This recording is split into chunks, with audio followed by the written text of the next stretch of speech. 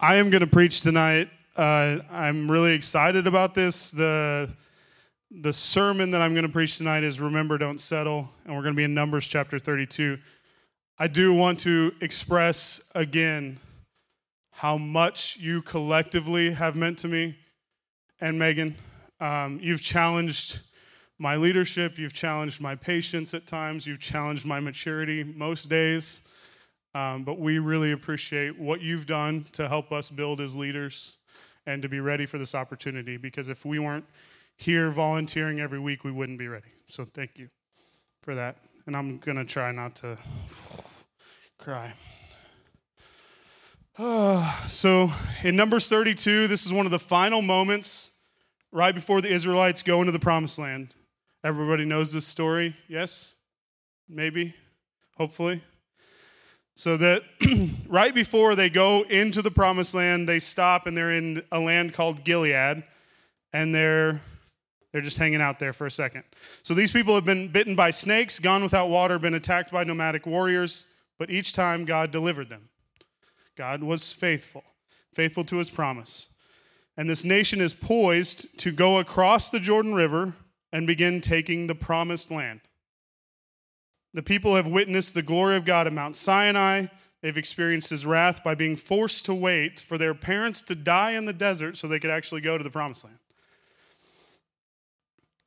And they're almost there. The Lord himself will lead him into the Promised Land, lead them all into the Promised Land, and they'll defeat their enemies in battle. Think about the excitement. I know most of you aren't 40, so Pastor Jeremy, if you had to wait 40 years for something, that's pretty funny. I like that. Think about if you had to wait pretty much your whole life for something. At this point, you were promised as a child. You were born in the desert. You spent your whole life wandering around, and then you're ready. You're ready to walk into the promise of God. Think about that excitement. They're going to dwell in cities they didn't build. They're going to eat crops that they didn't plant. The time has come. So Numbers 32, verse 1. Now the sons of Reuben and the sons of Gad had an exceedingly large number of livestock. So when they saw the land of Jazer and the land of Gilead, that it was indeed a place suitable for livestock, the sons of Gad and the sons of Reuben came and spoke to Moses and to Eleazar the priest and to the leaders of the congregation, saying, Adaroth, Dibon, Jazer, Nimrah, Heshbon, Elealeh, Sabam, Nebo, and Beon, boom, nailed it. The land which the Lord conquered before the congregation of Israel is a land for livestock, and your servants have livestock. They said, if we have found favor in your sight, let this land be given to your servants as a possession. Do not take us across the Jordan. So these two tribes waited their entire lives to be ready for this moment, and they said, I'm just going to hang out here. What kind of craziness? Can you imagine waiting your whole life for something, and it's literally, I checked it on the map, it's 3 miles away. The promise of God is 3 miles away, and they're like, bye, enjoy it. Hope you write to us. That'd be great if you did that. No, I'm going to preach a lot better if you interact with me a little bit today. It's my last Wednesday. You can shout. You can say amen. You can say that's good. You can say preach it, white boy, if you really want to. That's fine. But I'm going to preach a lot better if you are a little interactive. Okay. So their exact words in verse 5 are pretty telling. They say, don't take us across the Jordan. Do not take us across the Jordan. Not, don't make us go. Don't ask us to go. Do not force us to go. Not only are they not willing to, under their own power, walk into the promise of God, they're not willing to be pushed into the promise of God. They prefer the comforts of Gilead to the conquest of Canaan. And really, who can blame them? They had a lot of herds, a lot of flocks. God had really blessed them. They were comfortable, rich by standards of that day. Why not just relax, be happy, get a little complacent? Why not? But Moses gets mad, as any good leader would, and reminds them that this is exactly what their fathers did 40 years ago. He reminds them that the inability to step into God's promise is the reason they've been wandering in the desert for the last 40 years. So this is the next generation. Why haven't they learned from the failure of the past? Guess what? In this story, you're the next generation. Learn from everyone else's mistakes. Please, for the love of God. I'm not perfect. Pastor Jeremy's not perfect. None of us are perfect. And when we make mistakes, pay attention and then fix them in the next generation. Please. We've all been guilty of this, though. We've been guilty of this, right?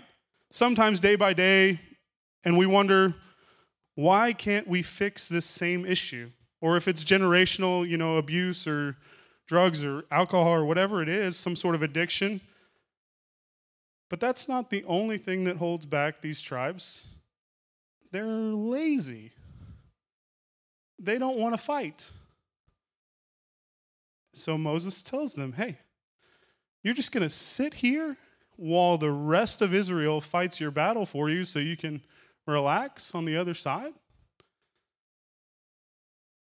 Verse 15 says that if Reuben and Gad persist in their request, God will destroy the entire nation. Their laziness not only stops them from the promise of God, but has the ability to stop the rest of Israel from achieving that too.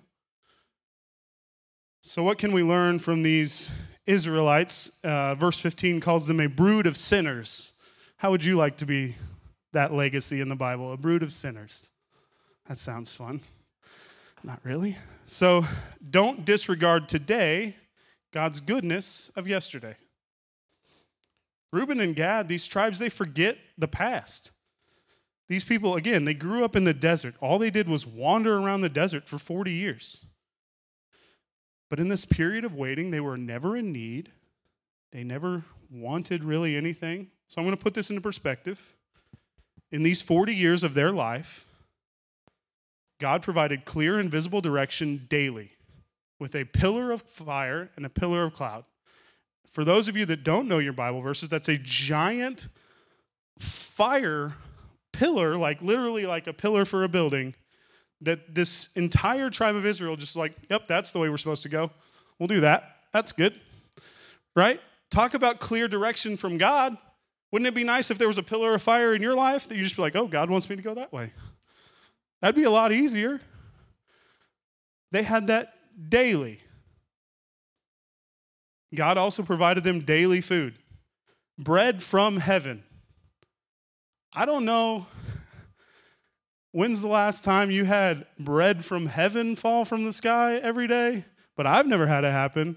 Sounds like something you shouldn't complain about, but they did because they're the Israelites and that's what they do.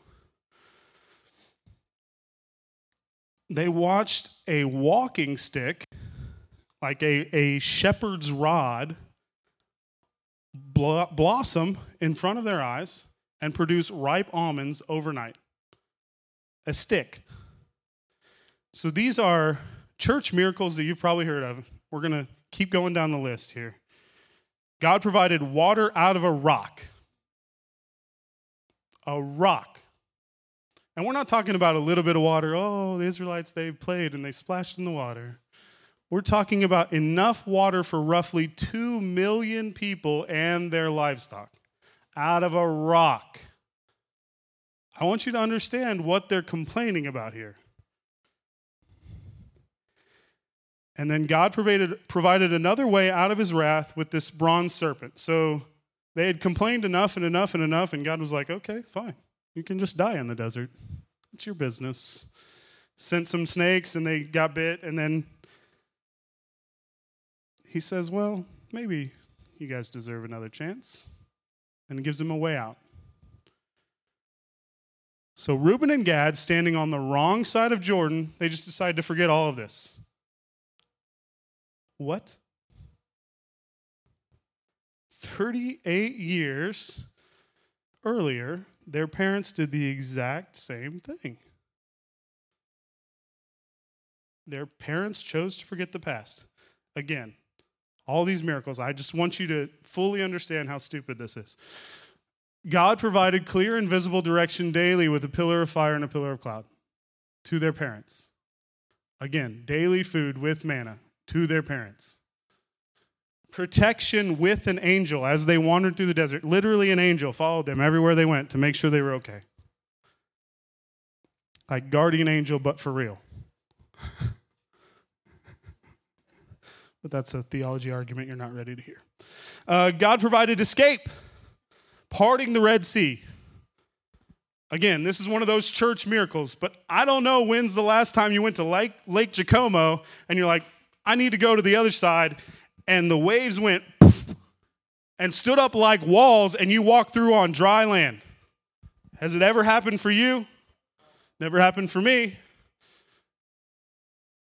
That happened, and then when they got through on dry land, boom, back down, flooded, drowned the whole Egyptian army. Everybody that was chasing them died. Is that something you would easily forget? They did. God changed undrinkable water from Mara into good water. He provided water from a different rock. That happened twice, for those of you that don't realize that. Again, for 2 million people and their livestock, that happened. And then he provided a military victory because Moses did this. No, losing, yes, winning. No, losing, yes. Do you understand that? How crazy that is? I think so many times we're so quick to dismiss miracles of the Bible because we've heard them before and not realize what they actually are. They're miracles. These are things God did for a people that he loved, his chosen people, of which you are now part because you are part of Jesus' family. Do you understand this?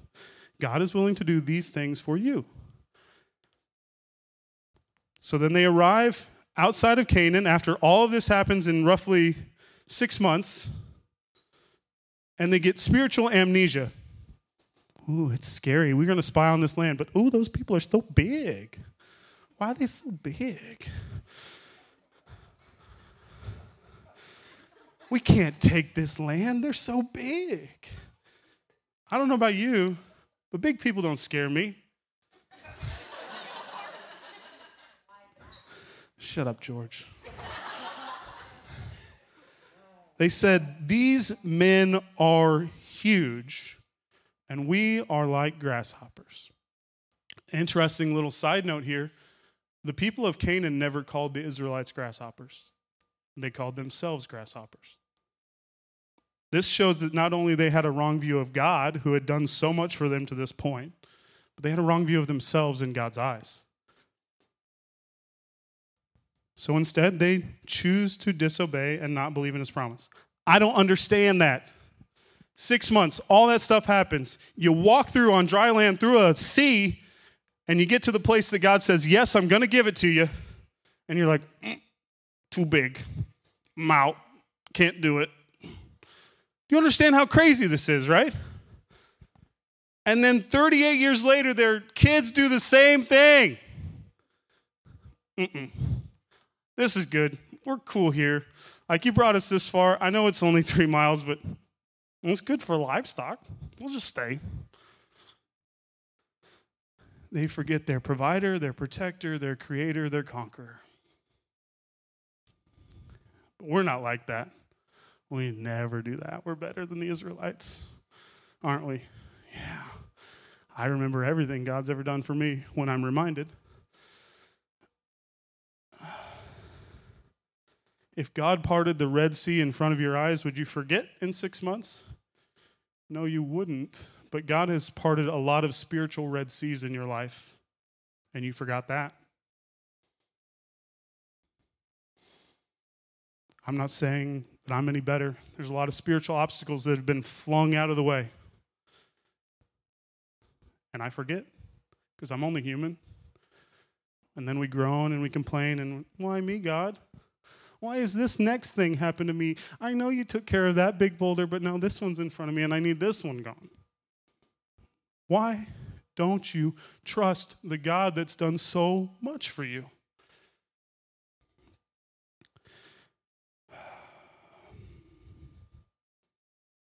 Four decades wandering in the desert, waiting for their parents to die so they can walk into the promise of God, and they just forget it. The Lord wanted to give them Canaan, but they wanted to settle where they were at. And not only did they want to, they were allowed to. In verse 33, we see, so Moses gave to them, to the sons of Gad and to the sons of Reuben and to the half-tribe of Joseph's son Manasseh, the kingdom of Sihon, the king of the Amorites, the kingdom of Og, the king of Bashan, the land with its cities, with their territories, the cities of the surrounding land. They were allowed to settle in, and they were allowed to be comfortable.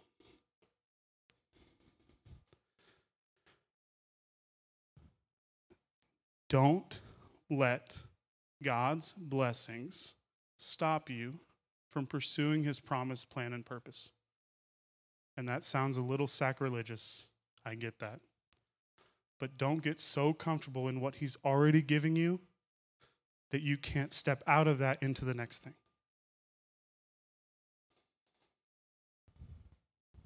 So if I took $100, I don't have it, I'm sorry, I'm a pastor, I'm poor now. You have $100? You're just going to give me? No, that's not the illustration. That's not how it works. If I had $100 and I said, Ryan, because you're not paying attention a little bit. I said, Ryan, here's $100. Would you be happy? Yeah. And then what if I took it one step further and I said, you know what, this $100 is nice, but I'm going to show up at your house every day and give you $100. You would cry? Is that happiness? Okay. Snapchat maps. I'm a hacker. It is crazy gross. No, I'm just kidding. So $100 every day. You'd be happy, so happy you're going to cry. Like that's what you do cry a lot. I'll give you that. But it's still a happiness thing. After a while, you'd start to get used to it, maybe. Right? You're like, oh, he's showing up every day with $100. Like, I'll just spend this 100 because then tomorrow I'm going to get another 100. Start factoring it into your monthly budget. So let's say after a year of that, for my math people, a year at $100 a day is, thank you, Gabe, $36,500. Thank you, KGB, for that education. We do appreciate. He didn't even pay attention. I said, I want to stop. I'm going to stop giving you that $100. You might want me not to stop, right? Like, you'd be happy with that $100 every day. And I'm like, oh, I just want to stop. For a little while. You'll take it. But then if I said, I don't want to just stop for a little while. I'm going to stop for a whole year. You'd start to really not like that, right? You're like, why was he so nice and now he's so mean? But then what if I told you after that year I'm going to start giving you $500 every day? Your eyes tell the whole story. For those of you that can't see, she went, okay? You'd at least...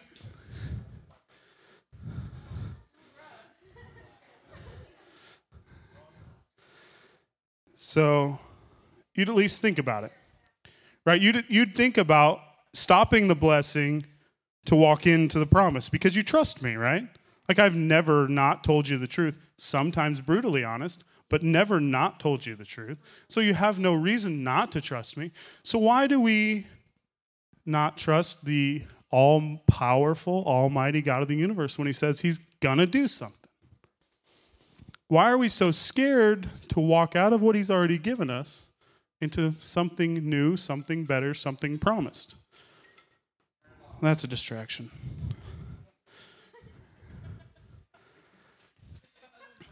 I'm not up here, and I'm never going to say it. I'm never going to say, prosperity gospel, if you give up what you're getting now, God's going to double it tomorrow.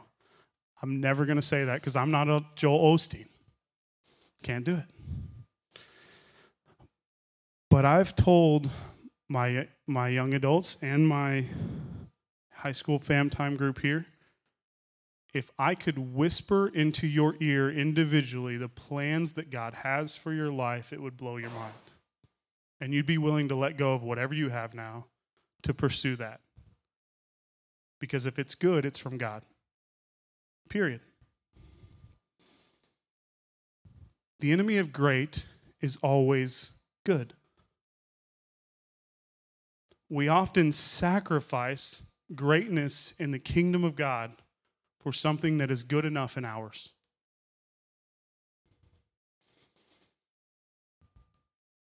Deep down, many of us have this feeling that there's got to be something more. After this year, this can't be all that there is, right? Coronavirus, masks, social distancing, no friends. Oh, that's just me.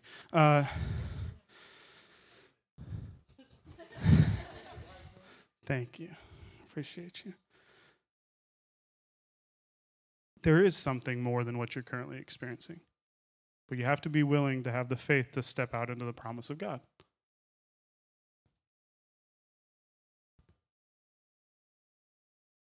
So back to Reuben and Gad. A little bit of research shows that this huge number of flocks and herds that they have is actually spoils of war from people that they've conquered. In their 40 years, they've defeated enough other armies and peoples that they just took their livestock, and now they're rich with herds and livestock because God blessed them. And then they turn and they want to use that very blessing as an excuse not to advance. So the question is not, does God want to bless you? The question is, can you handle the blessing when it comes, or will it prohibit you from following him later because you've let it turn into a stumbling block? Don't settle. Please, this is my last Wednesday. This is my last plea. Do not settle for Gilead. It might be good enough for you, but it's not great enough for God. But that's scary. It's scary not to be comfortable. There's a reason the recliner is the most used seat in the Petrie house. And it's not because it challenges me spiritually every day. It's because it's comfortable. But the bad news today, bad news, the Word of God doesn't call you to be comfortable. I've looked, I've researched it, I did all the stuff for this sermon specifically. It never says you're going to be comfortable. It says you will be comforted when trouble comes. Expect the opposite. James 1:2. Consider it all joy, my brethren and ladies, when you encounter various trials. For those of you in the crowd, does it say if you encounter? No. It says when. It's going to happen. It's not about being comfortable. It's about pursuit of God's promise. Do you believe that Peter, disciple, fisherman by trade, was in the recliner of his mind when he decided to step out of the boat onto the water and start to walk to Jesus? You think that was comfortable? No. He's never done that before. No one's ever done that before. That's crazy.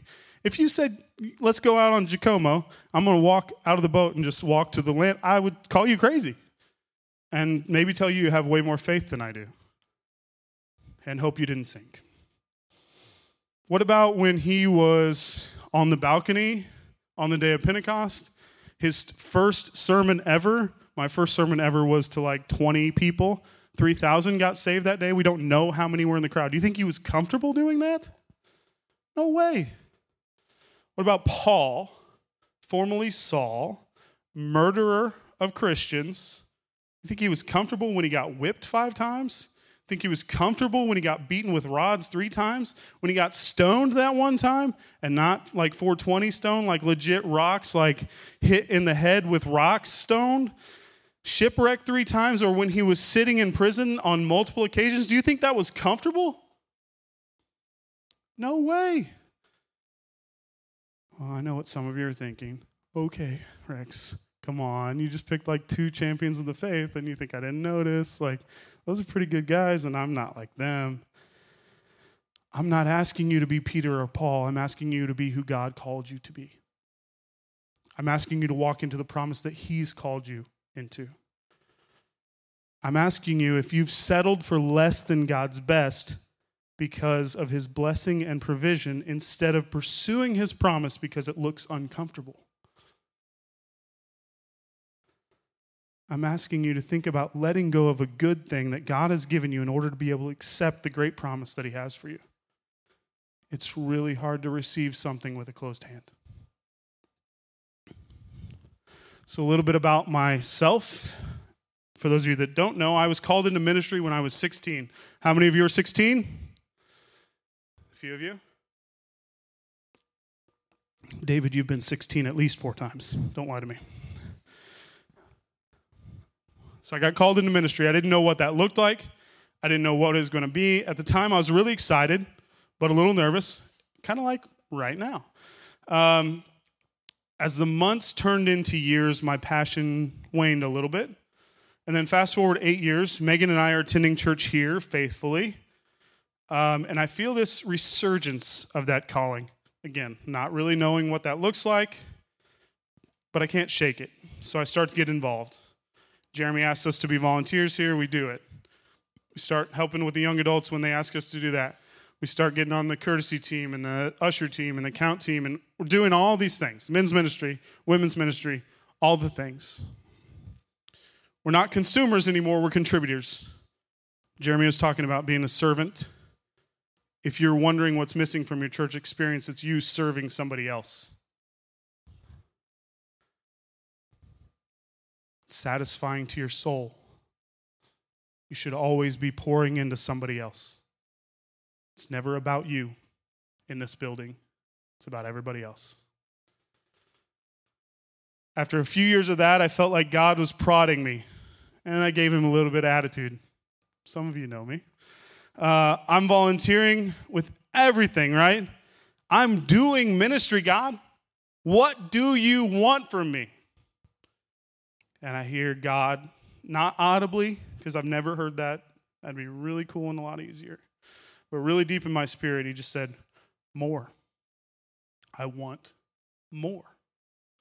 I'm like, I can't, there's no way I could give more time and continue to do my job. I can't do it.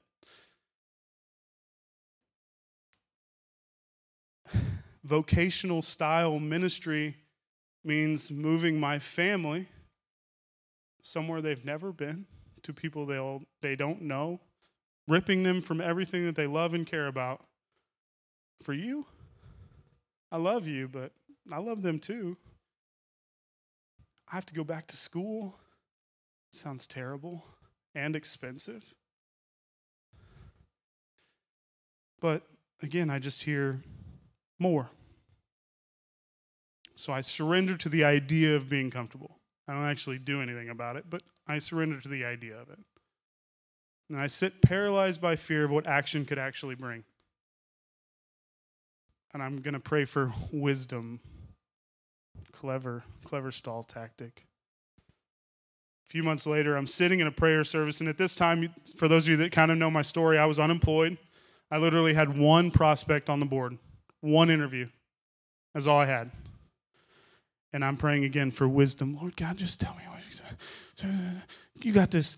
I got this. We got this. You got this. Right?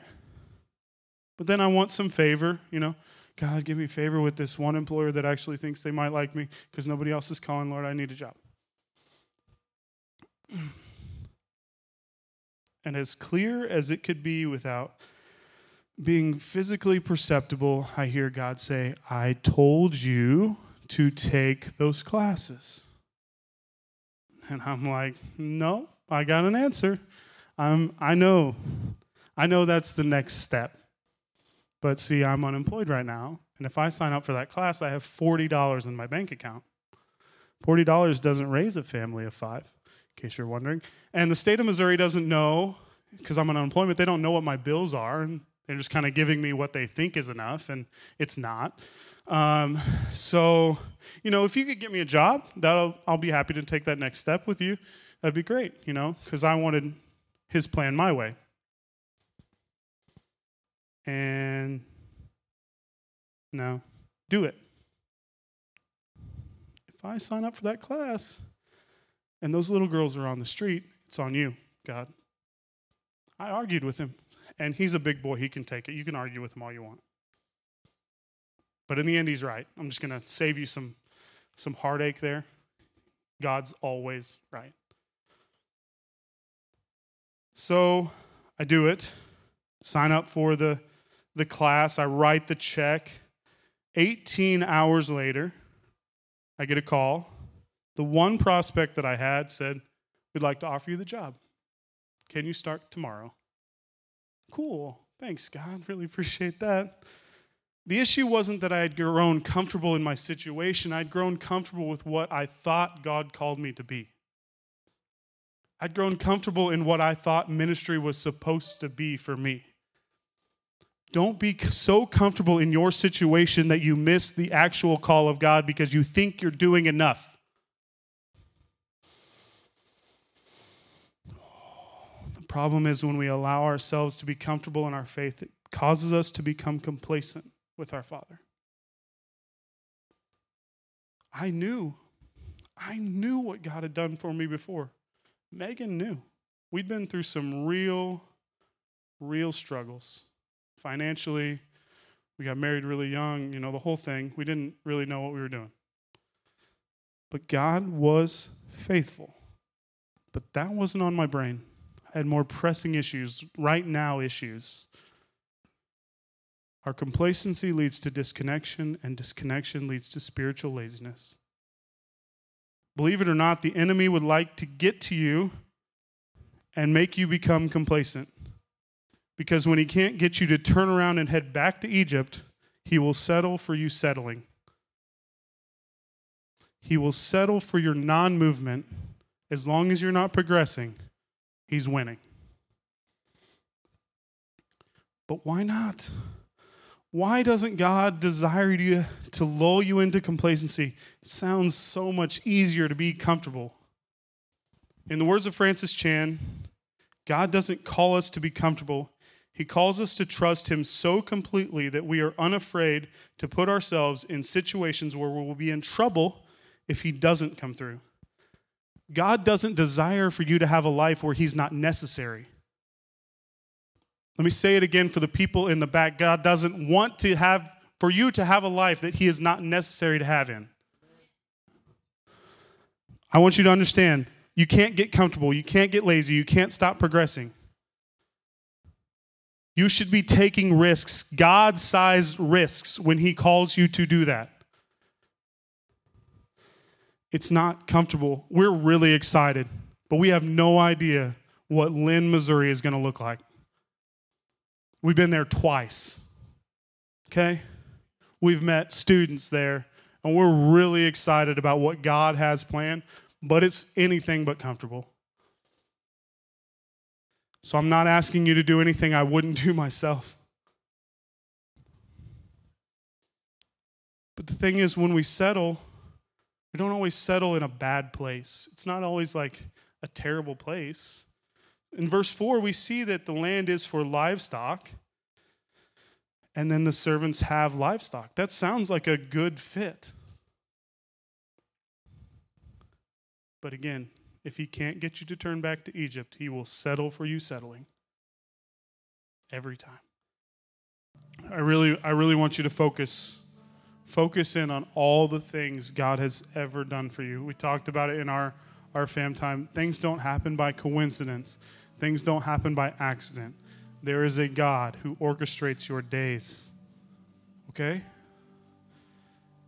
God's parting Red Seas for you in your life already. Things that you don't even see are coming. He knows they're there and he's ready to part that sea. I don't know what's causing you complacency, and you should have talked about it if you had time. Maybe it's refusing to be generous. I don't think that's the case because most of you did pretty good. I mean, $30,000, that's pretty good for Speed the Light. Good job. Clap at yourselves. Okay.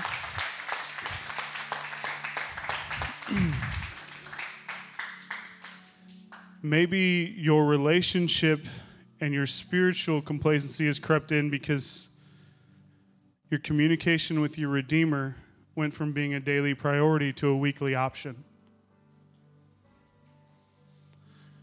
Jeremy's going to talk in the coming weeks about foundational things. And he's going to ask you to do things that seem so basic, but they're so important. The building blocks of your faith in God start with the basics. Don't get complacent in the routine because God's called you to his promise. Maybe you've settled into complacency with him and all you do is check the boxes. Maybe the routine is good enough for you. These foundational things, you're like, yep, read the Bible. Yep, prayed. Yep, worshiped. And those are good things when they're done with the right heart. But if you're only doing it to check the box and be paper Christian,